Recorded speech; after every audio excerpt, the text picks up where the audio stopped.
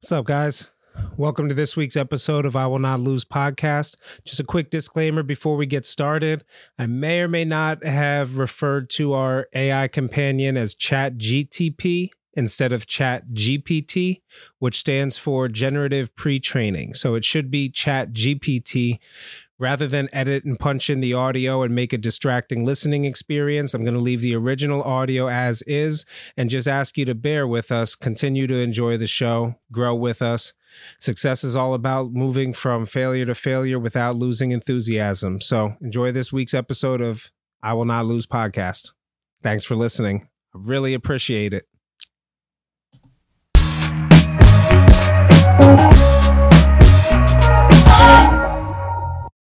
Yo, is this thing on? We live? Yo, good morning, good evening, good night, good afternoon, good dusk, good dawn. Shout out to you whatever time you're listening from, wherever you're listening from, whether that's Spotify, Apple Podcasts, Amazon Music, Audible, Samsung, Podchaser, GeoSavant, Deezer, Google Podcasts, Stitcher, and YouTube. If you're watching in, let me know what you think of my outfit. Coming live from my voice to your phone, computer, headphones, TV, car stereo, Bluetooth speaker. No smartwatches just yet. I'm checking analytics. Somebody do me a favor. Just listen to this podcast. I don't even know how, but listen to the podcast on your smartwatch. I'm curious to see where those analytics come from. You could have been anywhere in the world, but you're here right now with us. Thank you. Take a moment to be present and recognize that it is now, right now. Whether your right now is running, working, cleaning, exercising, flying, laying down, driving, just be grateful we're alive. Failure can be frightening. However, as Winston Churchill reminds us, success is all about going from failure to failure without losing enthusiasm. This is I Will Not Lose podcast with your host, Tony Ortiz. Let's jump right in. Announcements. AI is taking over the world. I've talked to teachers, developers, writers, and the verdict is in. ChatGPT is black magic. This is crazy. So if you haven't heard of ChatGPT by now, it's a chatbot that uses advanced artificial intelligence to analyze and understand users' queries to provide relevant, accurate responses. It has the potential to revolutionize the way we search for information online and interact with search engines. Bold claim. That's not my claim. That was actually written by the AI itself.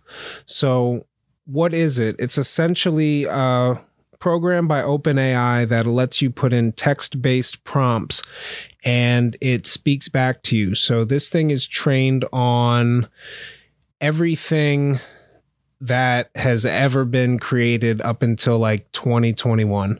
And again, this is not MIT, so I'm not a technical wizard here telling you exactly how this works. I'm just telling you my experience with it and why it's a game changer, why you should definitely check this out. So when a user asks a question or makes a request through ChatGPT, the chatbot uses its AI capabilities to understand the intent and meaning behind the query. Then it searches through a vast amount of data and sources to find the most relevant and accurate responses and presents them to the user in a clear and concise manner. So in other words, you ask it something, it gives you an answer. So you might say, well, I have Google. Everything I do, I just have to ask Google and I can find out. Notice that Google does a huge amount of changes and they have those little boxes that have the questions, and all sorts of SEO people are trying to write, well, how do I get my page to rank for those questions so people can see my content up there? And it's kind of like this weird search engine optimization is this whole field of study around getting you to get the intent back. So not get the intent back. The idea is to get a relevant search based on your intent. So if you search for car dealership near me, it should show car dealerships near you, not some out in Kansas. Shout out to my listeners in Kansas. I didn't mean to offend you. If there's car dealerships near you, that's cool. But the thing is Google is not it's a great tool. Don't get me wrong. I remember the world before it. But when I was in college, we had classes on how to use Google. And there's all sorts of things with semicolons. And there's ways you can search only on a specific site. So you can use Google to search everything indexed on a site. People don't do this. They just type barbershop Allentown, so you're not really talking with the computer in a way that it can understand. So if your experience right now is searching Google, searching through ads, checking for the one, maybe clicking on the third link because you're not sure you trust the first one, and sorting through what's relevant versus an AI just going through and saying, oh, yep, I understand what you're trying to ask. Here's what you do. It's absolutely amazing when you use it. I may actually run some prompts. I don't know how that'll go, so I'll do it towards the end of the show so I can cut it if anything, but it's really something you have to see to believe. So right now, search engines are ranking pages based on algorithms and relevance and how long your page is up and if it's credible and if there's other pages backlinking to it, where ChatGPT has the potential to provide a more intuitive search. By understanding exactly what you're trying to search for, it can shift the way that search results are presented. So Google's on red alert. Google sees this ChatGPT and they've been working on their own algorithms. Their own AI. Everybody, you've definitely chatted with a computer before. You see the little bubble pop up in the corner of your website that says, hey, chat with us now. And sometimes before they get you to an actual user, they're asking you a series of questions. But ChatGPT, in addition to revolutionizing the way that we search for information, it could be used for customer service, education, test prep. You could prepare for a test, have a tutor as AI. These are definitely real things. And if you don't believe me, try it out. So I've been using it to script podcasts. It's very simple. I'll go, the gravy train's going to end. It will be a paid product, and I'm finding ways to use it in my workflow, because people who aren't using AI, it's going to be like a mathematician saying, I don't want to use a calculator. I'm about pure math. It's insane. So I tried it out. I said, let me go ahead and put a headline, write me a headline about Ye's mental health not being an excuse for his anti-Semitic behavior, etc. And I was kind of long-winded with it. And it spit back, I'm not going to read it word for word, but you probably saw the short that's got, at this time of recording, 1,500 views based on the headline. Now, the headline was a little long, so I said to ChatGPT, that's good, but can you be more concise? Put that in under 100 characters. And it summarized it and gave the headline that I currently used for that clip that's gone semi-viral. And it was just a matter of, now, if you've ever written headlines or captions, you know how long it can take. And being able to say, I understand what you're trying to say, and here it is. And then you say, rewrite it. So you can say something like, write me an article about the top 10 things to do this. Now, it's not going to be a perfect article, but you can go and read it and say, okay, actually rewrite that, but this time use more passive voice, etc. It understands all these literary terms, and you can use it to, if you are a writer and you put it in your workflow, your output could go greatly through the roof. I mean, it can skyrocket just by adding something like this to your workflow. So if it can rewrite Google, that's crazy. If it can help writers to create content and create more relevant content, I went and I actually started going deep into this and started testing different prompts. One of them was about essentially told ChatGPT to become a time machine with a camera that could go to any given date. All I had to do was input the month, date, and the year, and it would describe a picture of something that happened on that day. So you go and you do 1776, and it describes men standing with beards and a hat inside snow with a flag behind them with 13 stripes and stars representing the colonies. It's like, oh, crap. So this thing it's just a idea of how quickly it can reference all the data that we have and know whether or not something happened on a specific date and just give you the answer. No need to go through search queries or things like that. So absolutely insane. So will ChatGPT do to Google what Google did to the Yellow Pages? How long will this gravy train last? And how will you adapt this to your workflow? I mean, it's easy to say it's too good to be true, but understand it's in open beta right now, and you can give it a little thumbs up or thumbs down based on its response and say what a good response would be. So now you have it using blockchain and crowdsourcing all this input to make it even better and crazier. And there are paid versions of things that are out now, but I'm so curious to see where this AI is going. It's absolutely insane.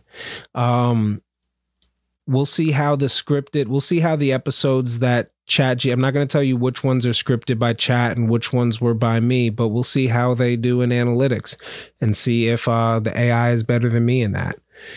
Another AI people have been talking about is Midjourney. So this was what really got me into looking at AI, because Midjourney is specifically, they would call it AI art, but Midjourney themselves likes the term, I think it was image synthesis.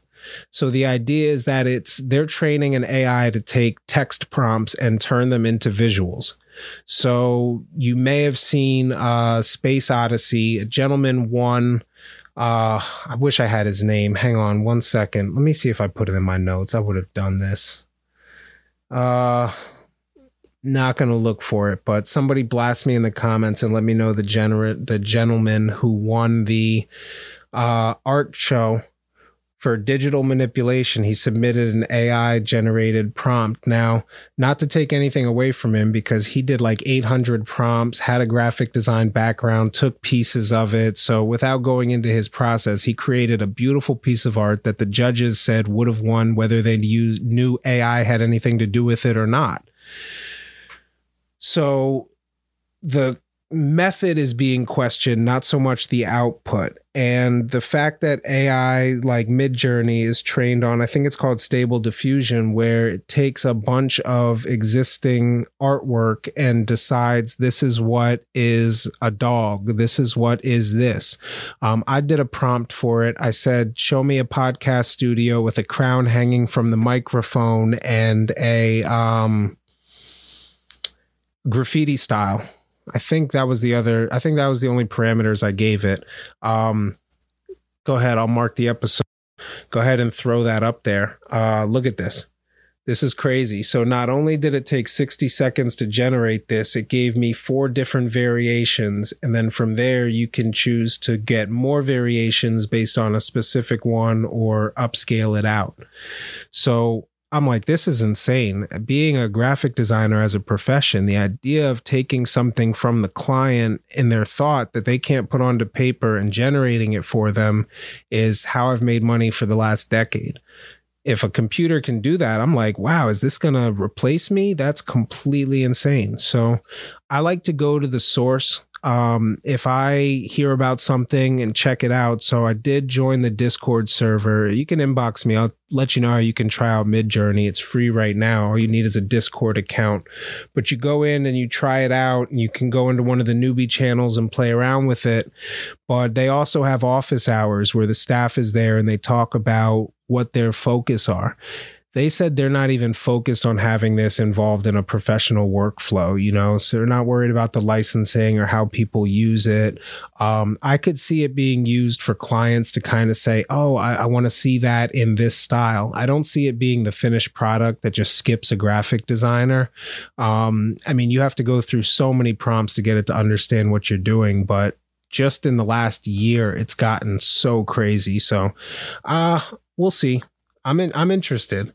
I'm interested to see where it goes and what it does, but I'm going to play around with it more. I'll try to introduce it. I don't know if I'm going to use AI to do podcast thumbnails or anything like that just yet, but interesting stuff.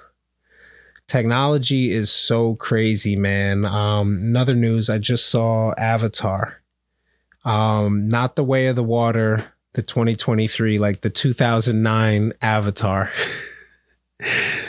I took so long to see this because I didn't learn until recently not to be such a damn perfectionist. So I read so much about the technology. I knew about James Cameron. I was so excited to see Avatar. I would watch the behind the scenes, the making of it, the promo, and I was like, I need to see this the way it was meant to see in IMAX 3D. And they didn't even have IMAX theaters near me, so I never went to the theater to see it in 2D. It came out again in theaters, and I didn't drive to Philly and see it in IMAX. It came out on Blu-ray, DVD. I finally just went and picked it up on Blu-ray, watched it. Phenomenal. And then I took my son to see the Avatar everybody's talking about, The Way of the Water Part 2. It's nuts, man. You could do a whole episode on James Cameron, but one thing that I've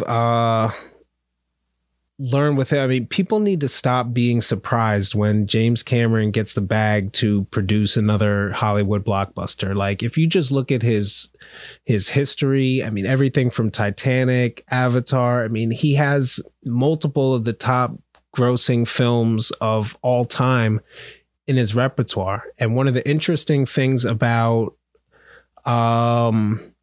Titanic was it was such a massive undertaking with a budget of around $200 million, and it started to go behind schedule and behind budget, over budget. So the studios that were financing it started getting all weird, and they didn't want to put anything more to complete it. So Cameron put up his own money to finish the production and make it one of the highest grossing films of all time. I mean, it's earned over $2 billion, 11 Academy Awards, Best Picture, Best Director for Cameron. It remains one of the highest grossing films of all time. So when you can go and do that, and everybody wants to talk about, oh, you know, he wrote Terminator in his car and stuff. I heard him on, shout out to Smartless podcast. He was on there. He said that wasn't exactly true. He did have a place to live, but he did drive out in his car at 3 a.m. and do some writing just to keep that noir, dark feeling. So I can respect the craft in that. But when you believe in something that you can put your own money up on it just to get it done, I mean, he's the smartest investment in Hollywood. So please stop being surprised when they give him an unlimited amount of money to make an unlimited amount of money. He's one of the best at all times to do it. So that launched him into the stratosphere. It's absolutely, completely insane. But he's like not only an adopter to new technology, he helped create the technology for things like Avatar. I mean, on that Smartless podcast, he goes on to talk about they take 2 years just to develop the water mechanics. So imagine being a developer for Avatar, just working for 2 years on making the water move and bounce and look super realistic in high definition. I mean, it's absolutely crazy. And then this technology will be used to make other films in Hollywood and stuff. So that's insane. I can proudly say I'm like a mid to late adopter to technology. One thing I've learned is just never buy anything brand new. There's a bunch of reasons. There's costs, there's bugs and glitches. There's the fact that the reviews or the information hasn't come out to it. But, you know, technology price decreases over time and becomes more widely available. So unless I need something for my workflow, I'll give you an example. I bought it's sitting over there, an Acer.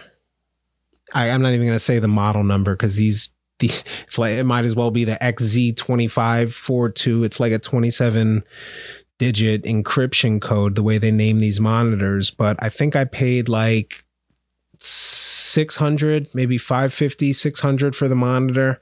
And it was normally an $800 monitor, but it had, I mean, getting into video, you need a good screen. Graphic design, you need a good screen. It's a great investment.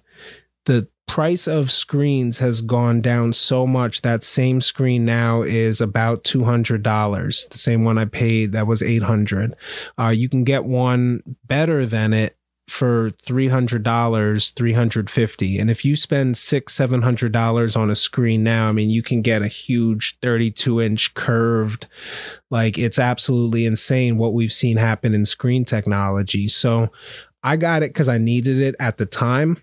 I would never go and buy a brand new state-of-the-art screen. At the time, there was still $2,000 monitors that I could have used for what I do. But that's where I found my niche. So, I mean, when stuff first comes out, it can be buggy, it can be glitchy. Shout out to my gamers, but anybody that's played a new game that was all hype, I never buy a pre-order game anymore. Last game I pre-ordered was Cyberpunk 2077. I think that was like 2000. Oh, damn, when did that come out? 2019, 2018 or so? Was it that long ago? I think it might have been 2018. Anyway, it doesn't matter. It was years ago since I pre-ordered a game because you give the place the money. They don't have to finish the game. They have the luxury to just patch it later. So I found myself buying old games. I go and I look at what was the game of the year last year. So currently I'm playing Psychonauts 2. It was the last, game of the year 2021. So by going and getting this, I know it's the version that's already been patched. It's already been fixed. It's already got all the reviews out. Everybody knows what they're going to get, and it's the final version of the game. So if you buy a brand new iPhone, or even if you update your software right away, you deal with those bugs, you deal with things. So, all in all, just to kind of summarize, ChatGPT is taking over the world. You should definitely take a look at Midjourney. Although it's not commercial based, it is absolutely going to disrupt the way. I did an episode over the holiday about Lensa. I didn't talk about that on that episode, but you can go and see my take on Lensa AI. I guess my take is that AI is not going anywhere. We're just going to continue to see this. We're going to continue to see new applications, and it's going to get better and better because that's just the way that machine learning works. What else did we cover? James Cameron is a beast. Avatar 2 is phenomenal, and you should be a late adopter to tech. What you think? Good? All right. We covered it. This is I Will Not Lose podcast, stories of success learned from failure. To support the show, visit the website shows.acast.com/I Will Not Lose and subscribe on your favorite podcast player. Share the episode link, leave a comment. Whatever you do, man, your contribution is appreciated. Thank you for listening.